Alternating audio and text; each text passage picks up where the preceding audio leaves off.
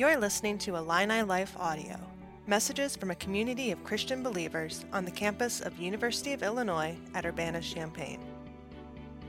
For more audio and video content, visit IlliniLife.org.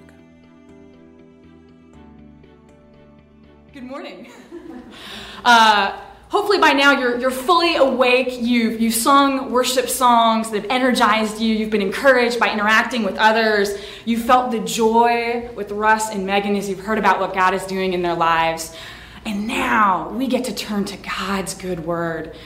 And so before we do that, I'm going to pray really quickly. And I just pray that you would join me as we ask God to speak to us through his living and powerful word.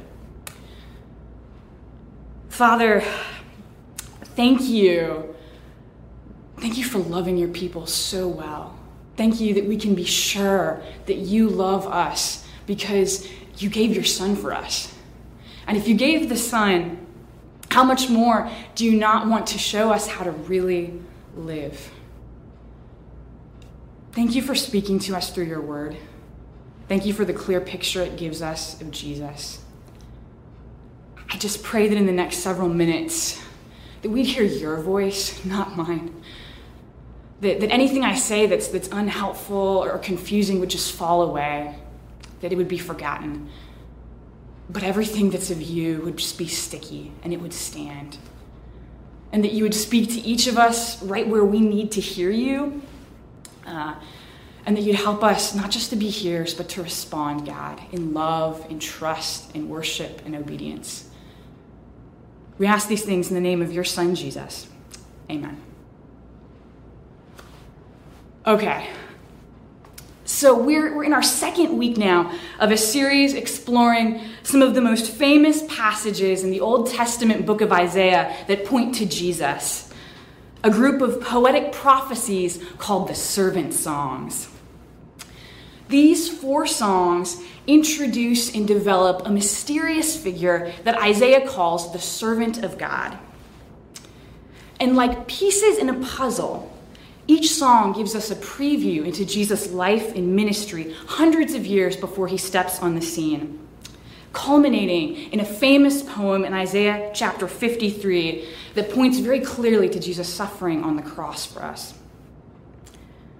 And so over the next 4 weeks, we're strapping in to see how these poems can point us to the beauty of God's plan as we go through the season of Lent and prepare to remember Jesus' death and resurrection on Good Friday and Easter.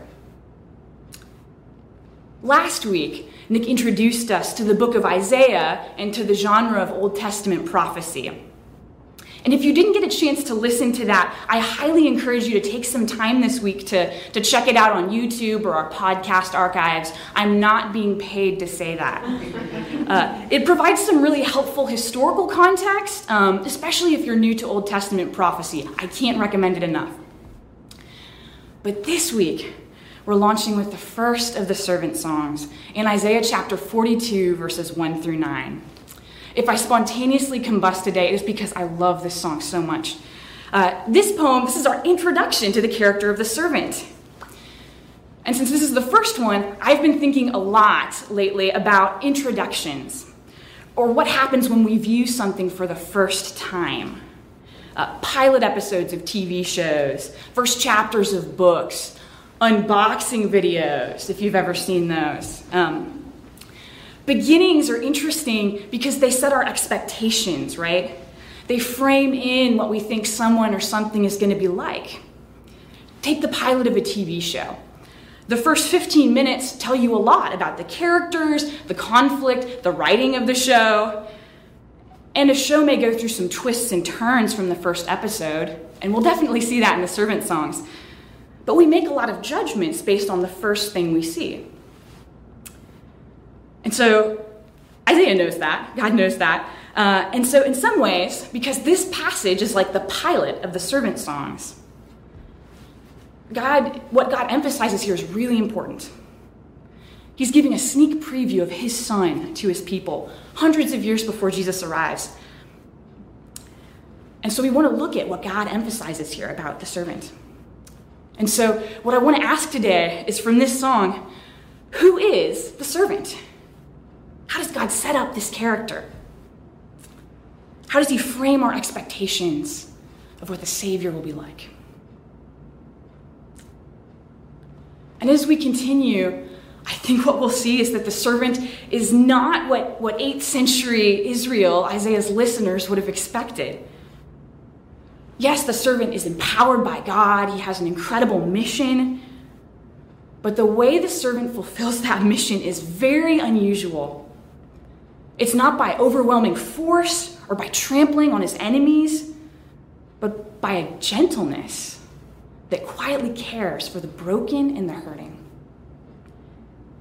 And my hope this morning is that we take our first look at unboxing the servant. We'll be moved to worship and repentance, and even, as Russ said, joy this morning.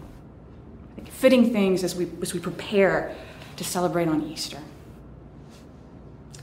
So first, we'll look really briefly at the build-up to this song, at the passage right before this, to see the context for this unboxing.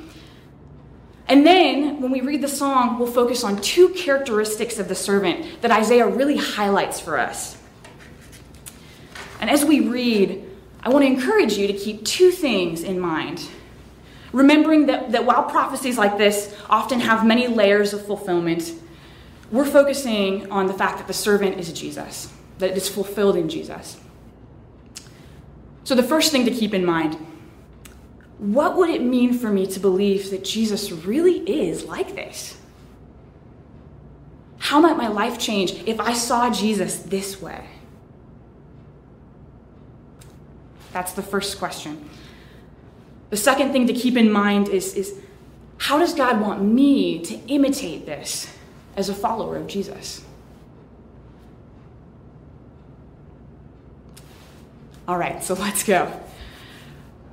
We're going to start by looking at the context for this first servant song. So we'll rewind to the poem, the sermonette, right before Isaiah chapter 42.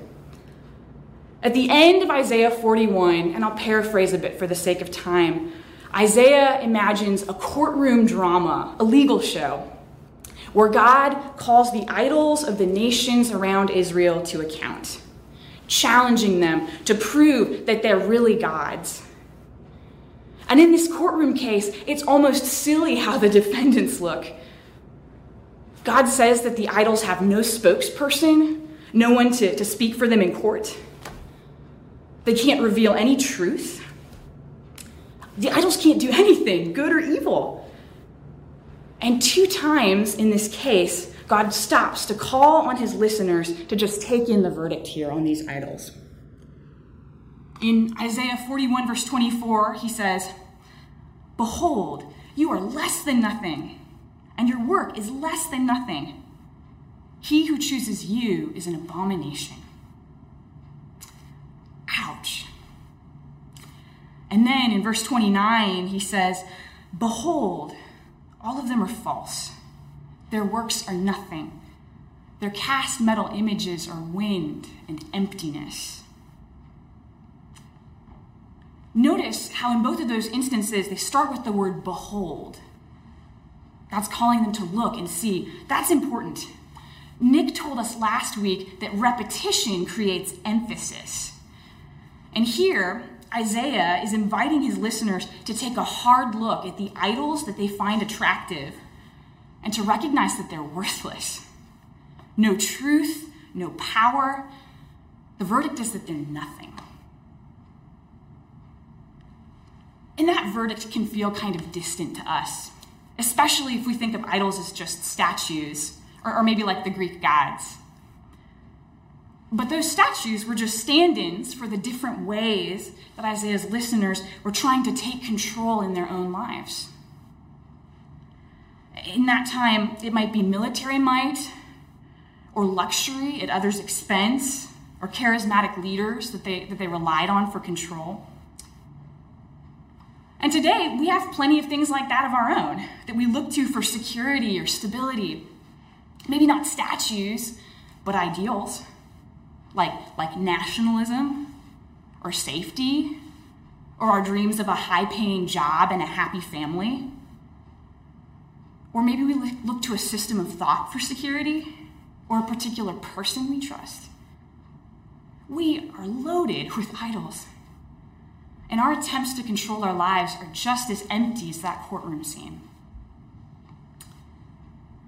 And remember, Isaiah is delivering this message originally to Israel. And Israel was under pressure from a lot of threats at that time. And they were tempted to look at the different idols around them as a quick fix to their problems. And so Isaiah has to show them the emptiness of those self-sufficient fixes before the servant can be seen as God's good answer. And that's important for us too, as we prepare to see the servant song. We can only see Jesus for who he is when we see our idols, our attempts to take control, for what they're not. It's only when we recognize the inadequacy of our own solutions that we can see the goodness of Jesus. And so that is the context for the unboxing of the servant. And at the end of this little courtroom case, Isaiah launches into another song that also starts with that word, behold. It's picking up on that pattern. But this time, Isaiah changes tune to invite his listeners to see the servant for the first time. And so I'm going to read right now the whole servant song. This is Isaiah 42, verses 1 through 9, if you want to flip there. And then we'll take some time to break down how this song unboxes Jesus as a rescuer who is both just and also gentle. Isaiah 42, verses 1 through 9. Behold, my servant whom I uphold, my chosen one, in whom my soul delights. I have put my spirit upon him. He will bring forth justice to the nations. He will not cry out, nor raise his voice, nor make his voice heard in the street. A bent reed he will not break off, and a dimly burning wick he will not extinguish. He will faithfully bring forth justice. He will not be disheartened or crushed until he has established justice on the earth, and the coastlands will wait expectantly for his law. This is what God the Lord says, who created the heavens and stretched them out, who spread out the earth and its offspring, who gives breath to the people on it and spirit to those who walk in it. I am the Lord. I have called you in righteousness. I will also hold you by the hand and watch over you, and I will appoint you as a covenant to the people, as a light to the nations, to open blind eyes, to bring out prisoners from the dungeon and those who dwell in darkness from the prison. I am the Lord, that is my name. I will not give my glory to another, nor my praise to idols. Behold, the former things have come to pass. Now I declare new things. Before they sprout, I proclaim them to you. It's breathtaking. So how does God introduce the servant here? Well, the first thing I want to point out that leaps off the page about the servant is that he is just. His mission is the work of bringing forth justice. You can see it in verse 1. It says, he will bring forth justice to the nations. And verse 3, he will faithfully bring forth justice. And verse 4, he will not be disheartened or crushed until he has established justice. And remember, repetition creates emphasis. The English teacher in me is just freaking out. All these references to justice drive the point home. The servant's mission is justice. And I think we have to pause here because that word justice is really charged in our moment. Maybe when I first said the word, you had a really strong reaction, either positive or negative. Because we're in a moment that has all sorts of arguments about what justice means on the right and the left and everywhere in between. And I think because of that, justice has become a really abstract or almost empty term for some of us. Just a word that people fill in with whatever cause they want. In my small group this week, we were talking about this passage, and someone admitted it's kind of hard to picture what justice is here. It can feel kind of intangible. But that word justice in the Old Testament, it's not meant to be intangible. It's a rich word. It has a lot of nuance. We can't go over it all here, but it's meant to be a concrete word. And the word here is, pardon my pronunciation, mishpat. It appears in different variations more than 200 times in the Old Testament. It's a core part of God's character, who he is, and it's something that he clearly demands of his people and of leaders. And again, while it has many shades of meaning, perhaps at its most basic, mishpat means putting things right. Justice is putting things right. It's taking action to restore things to the way they're meant to be. Tim Keller says it means giving others what they're due, whether that's punishment or protection or care. And so sometimes mishpat means going after those who do wrong and bringing consequences to those who harm others. But other times, it may mean rehabilitating and restoring an offender, putting right a broken relationship. That's also justice. Often, it means protecting or providing for those who are vulnerable or at risk.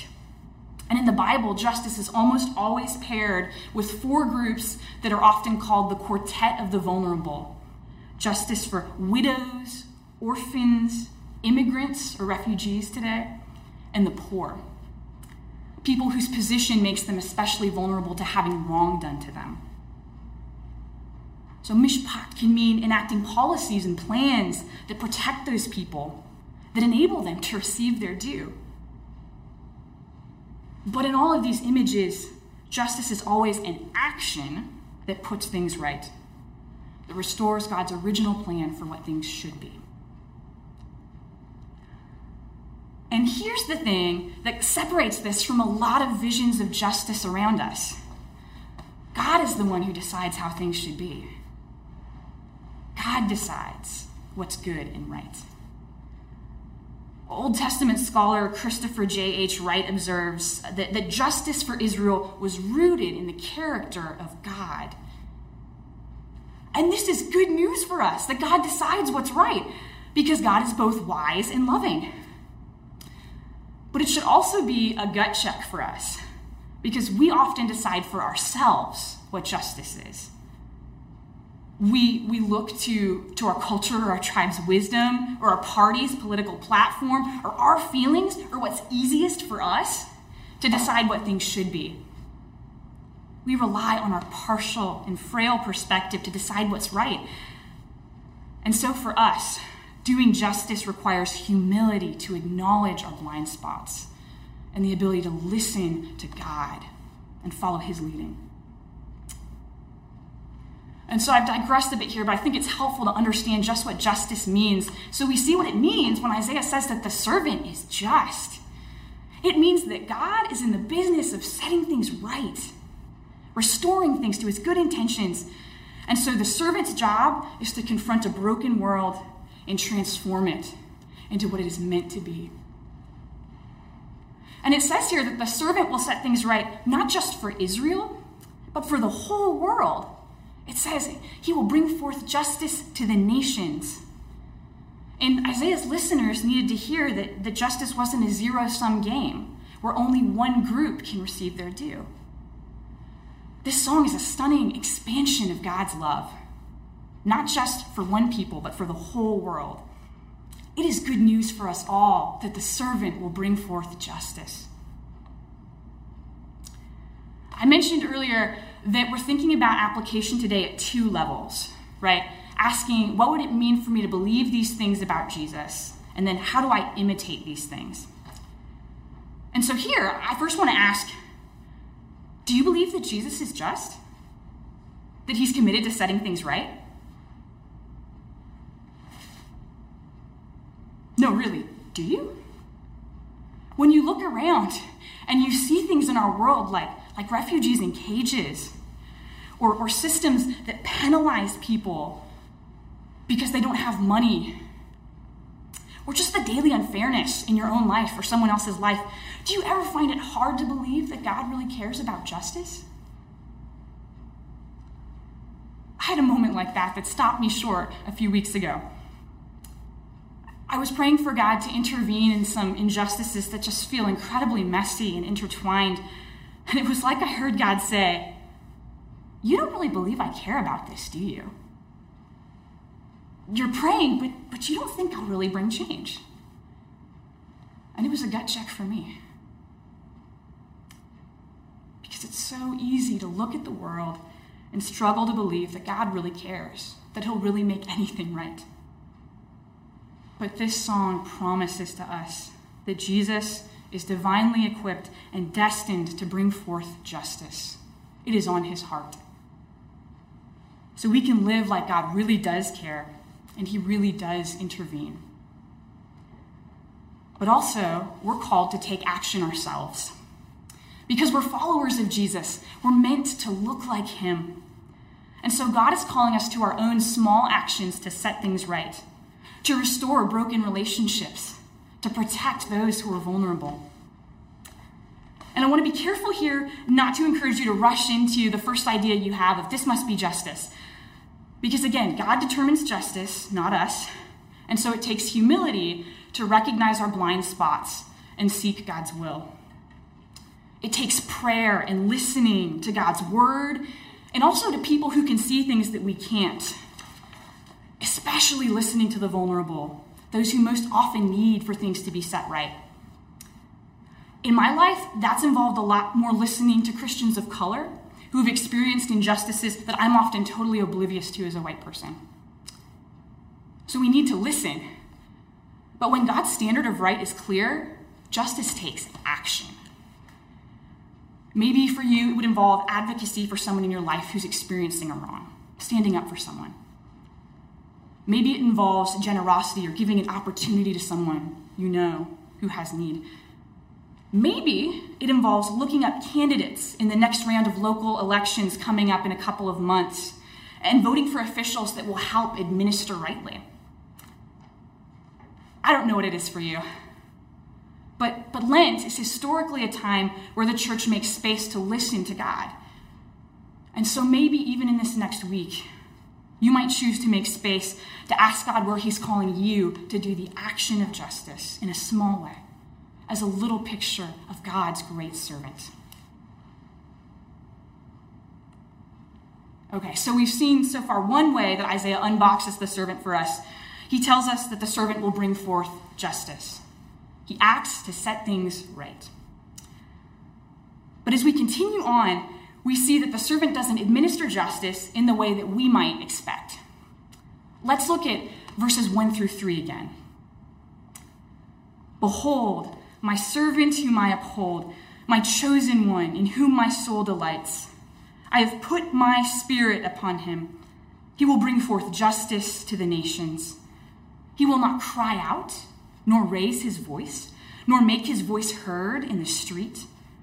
A bent reed he will not break off, and a dimly burning wick he will not extinguish. He will faithfully bring forth justice." The way that the servant carries out his work is not the way a CEO manual or a political strategist would suggest at all. For one thing, the servant doesn't draw attention to himself. Verse 2 says he doesn't cry out or raise his voice. He's not talking just to be heard. Like, what? One commentator says he's not shouting people down. His style is not self-advertisement or picking fights for the sake of it. And Isaiah's listeners might have heard that and thought, what? How is he going to achieve anything if he's not going to make a bunch of noise? Because in that world, you bring justice by making decrees and proclamations, or you go out and you conquer your enemies and you force them to do what's right. How does anyone quietly bring forth justice? We might ask that in this moment. We live in a culture that's obsessed with getting attention. The louder, the better. Shouting people down is how you build that platform to get things done. And often, for a lot of us, pursuing justice is just a cover for promoting ourselves, our virtue or our understanding, or that we're right. But the servant is different. He's gentle. He's more focused on the act of bringing justice than on getting attention. And I think that tells us something profound. That seeking justice doesn't have to be harsh or loud. It will often involve speaking, but it does not have to be harsh. So the servant is quiet on this mission, but verse 3 takes it even further. It says, a bruised reed he will not break off, and a dimly burning wick he will not extinguish. These are evocative images. A bruised reed, like a bent twig, so easy to just snap. It's fragile. A barely smoldering wick, something just about to go out, maybe putting out more smoke than light or heat. Together, I think these make a pretty powerful image of the wounded, of the vulnerable, of the burnt out in the world. It's victims of abuse. It's people ground down, working more than 80 hours a week just to get by.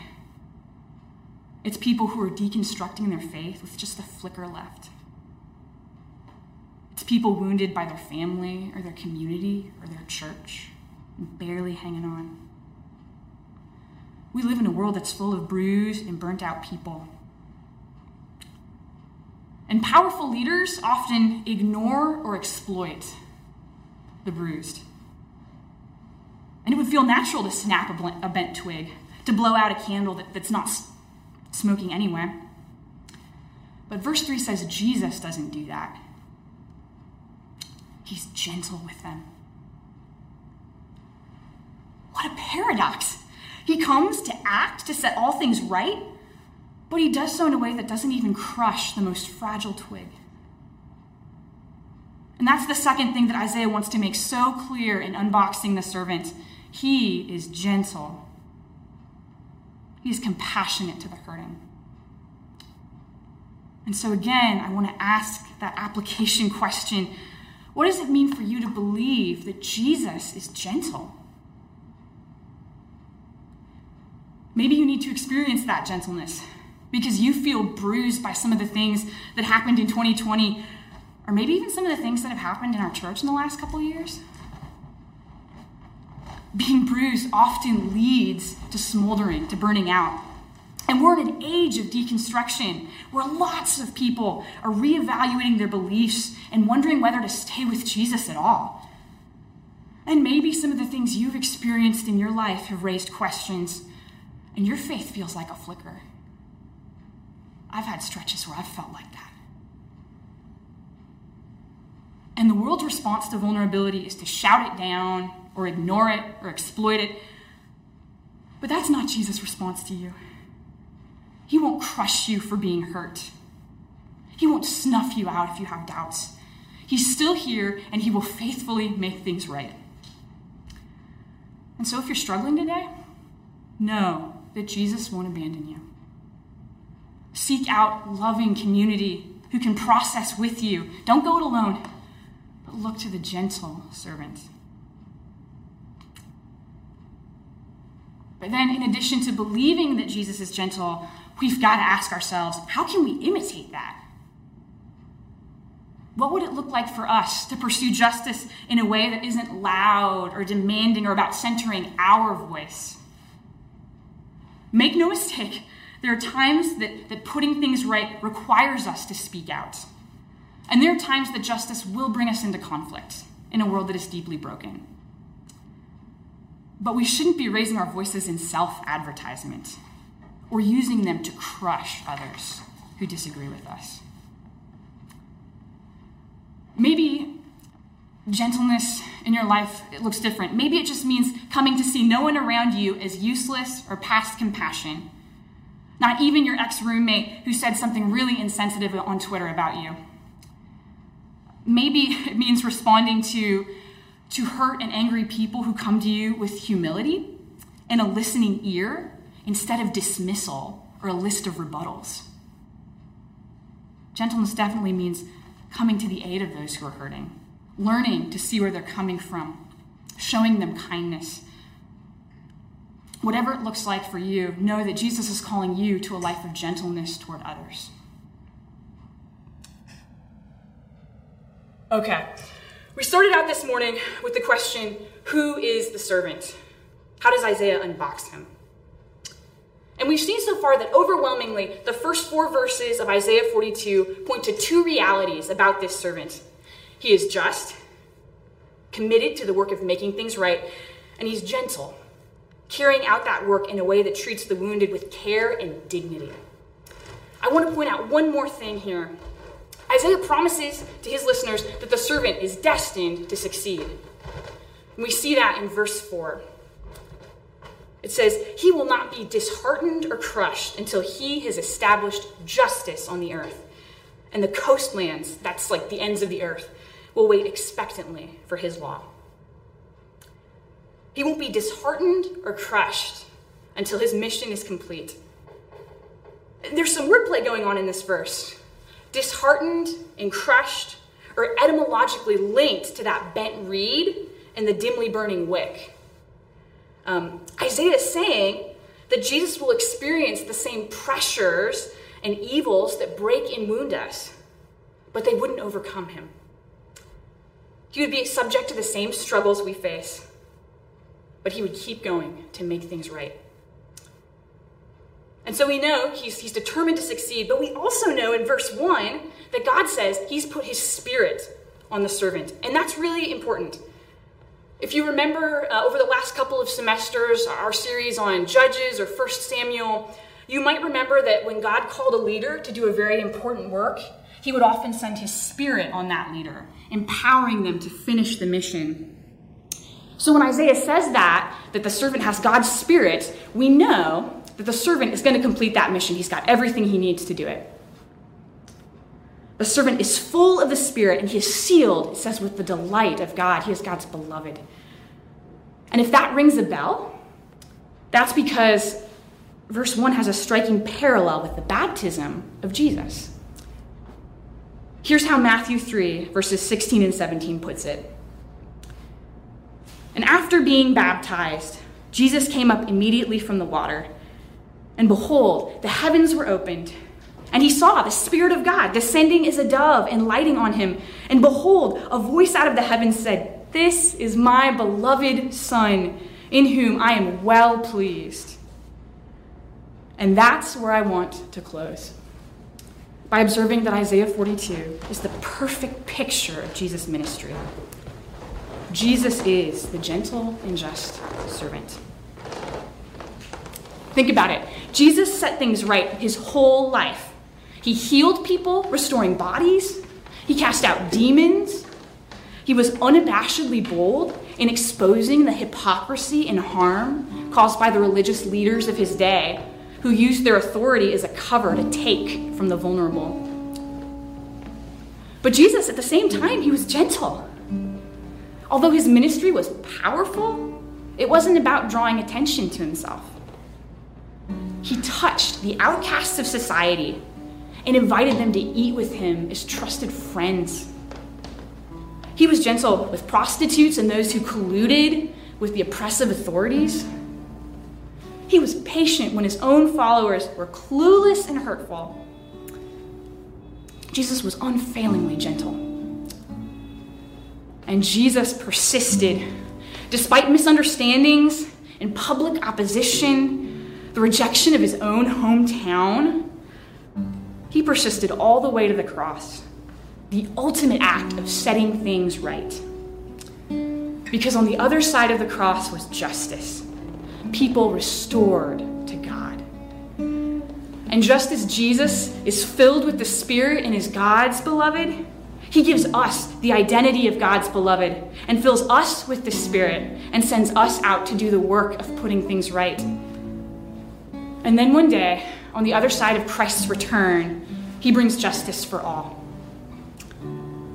And hundreds of years before any of this happens, God, through Isaiah, tells us what's going to happen. What a well-made plan. And I'm so incredibly excited for the next few weeks as we look at the rest of the servant songs and this story unfolds and we see more detail about just who this servant is. But today, I just want to invite you to marvel at who Jesus is in Isaiah 42. And I want to encourage you to make space this week to listen to God and to ask him for help to see Jesus this way. And to ask God what it means for your heart and for your life for Jesus to be gentle and also just. Maybe even want to write down the first 4 verses of Isaiah 42 and just think about them this week and let that truth soak in. May it move you to action to be like this servant. Let's pray.